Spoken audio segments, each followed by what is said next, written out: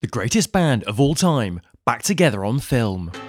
Recently released interviews with the two surviving members of the band cast the Beatles in a new light. It's true, I did record and, write a lot of the tunes in the Beatles. Every band I've ever heard since 1964 just sounds like the Beatles.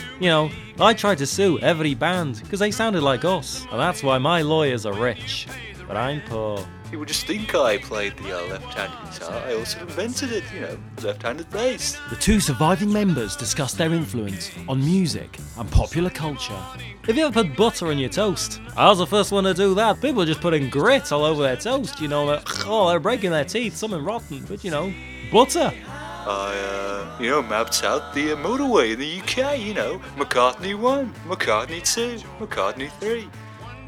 A meant A McCartney. Bingo! That's one of mine, the game Bingo. Rhymed with Ringo, 22 on the door. Whose door? Ringo's door. I'm the heir to Slytherin. Decaf, one of mine. I invented the flare, both trouser and gun. Have you ever heard of anonymity? Ringo explains the derivation of his name. I lived in a skip, looking up at the stars. That's why I call myself Ringo Starr. Because I could see the stars from the skip.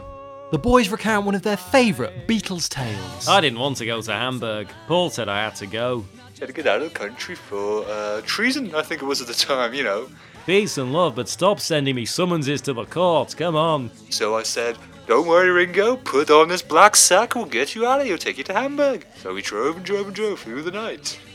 Ringo in a trunk. Band on the run. I was literally in a band on the run with Ringo. We had to get him to Hamburg, that's why I wrote that tune. So yeah, that happened, yeah. Next question, Your Honour. Although George Harrison's family refused to have any footage of him included in this film, he's been illegally digitally enhanced and placed in every scene. Ringo, we think you're a great drummer. They were going to put a statue up of me in, Vladivostok, I think it was, but they never did. The Beatles. Half dead, half forgotten. At the request of Paul McCartney, John Lennon has been removed from every scene.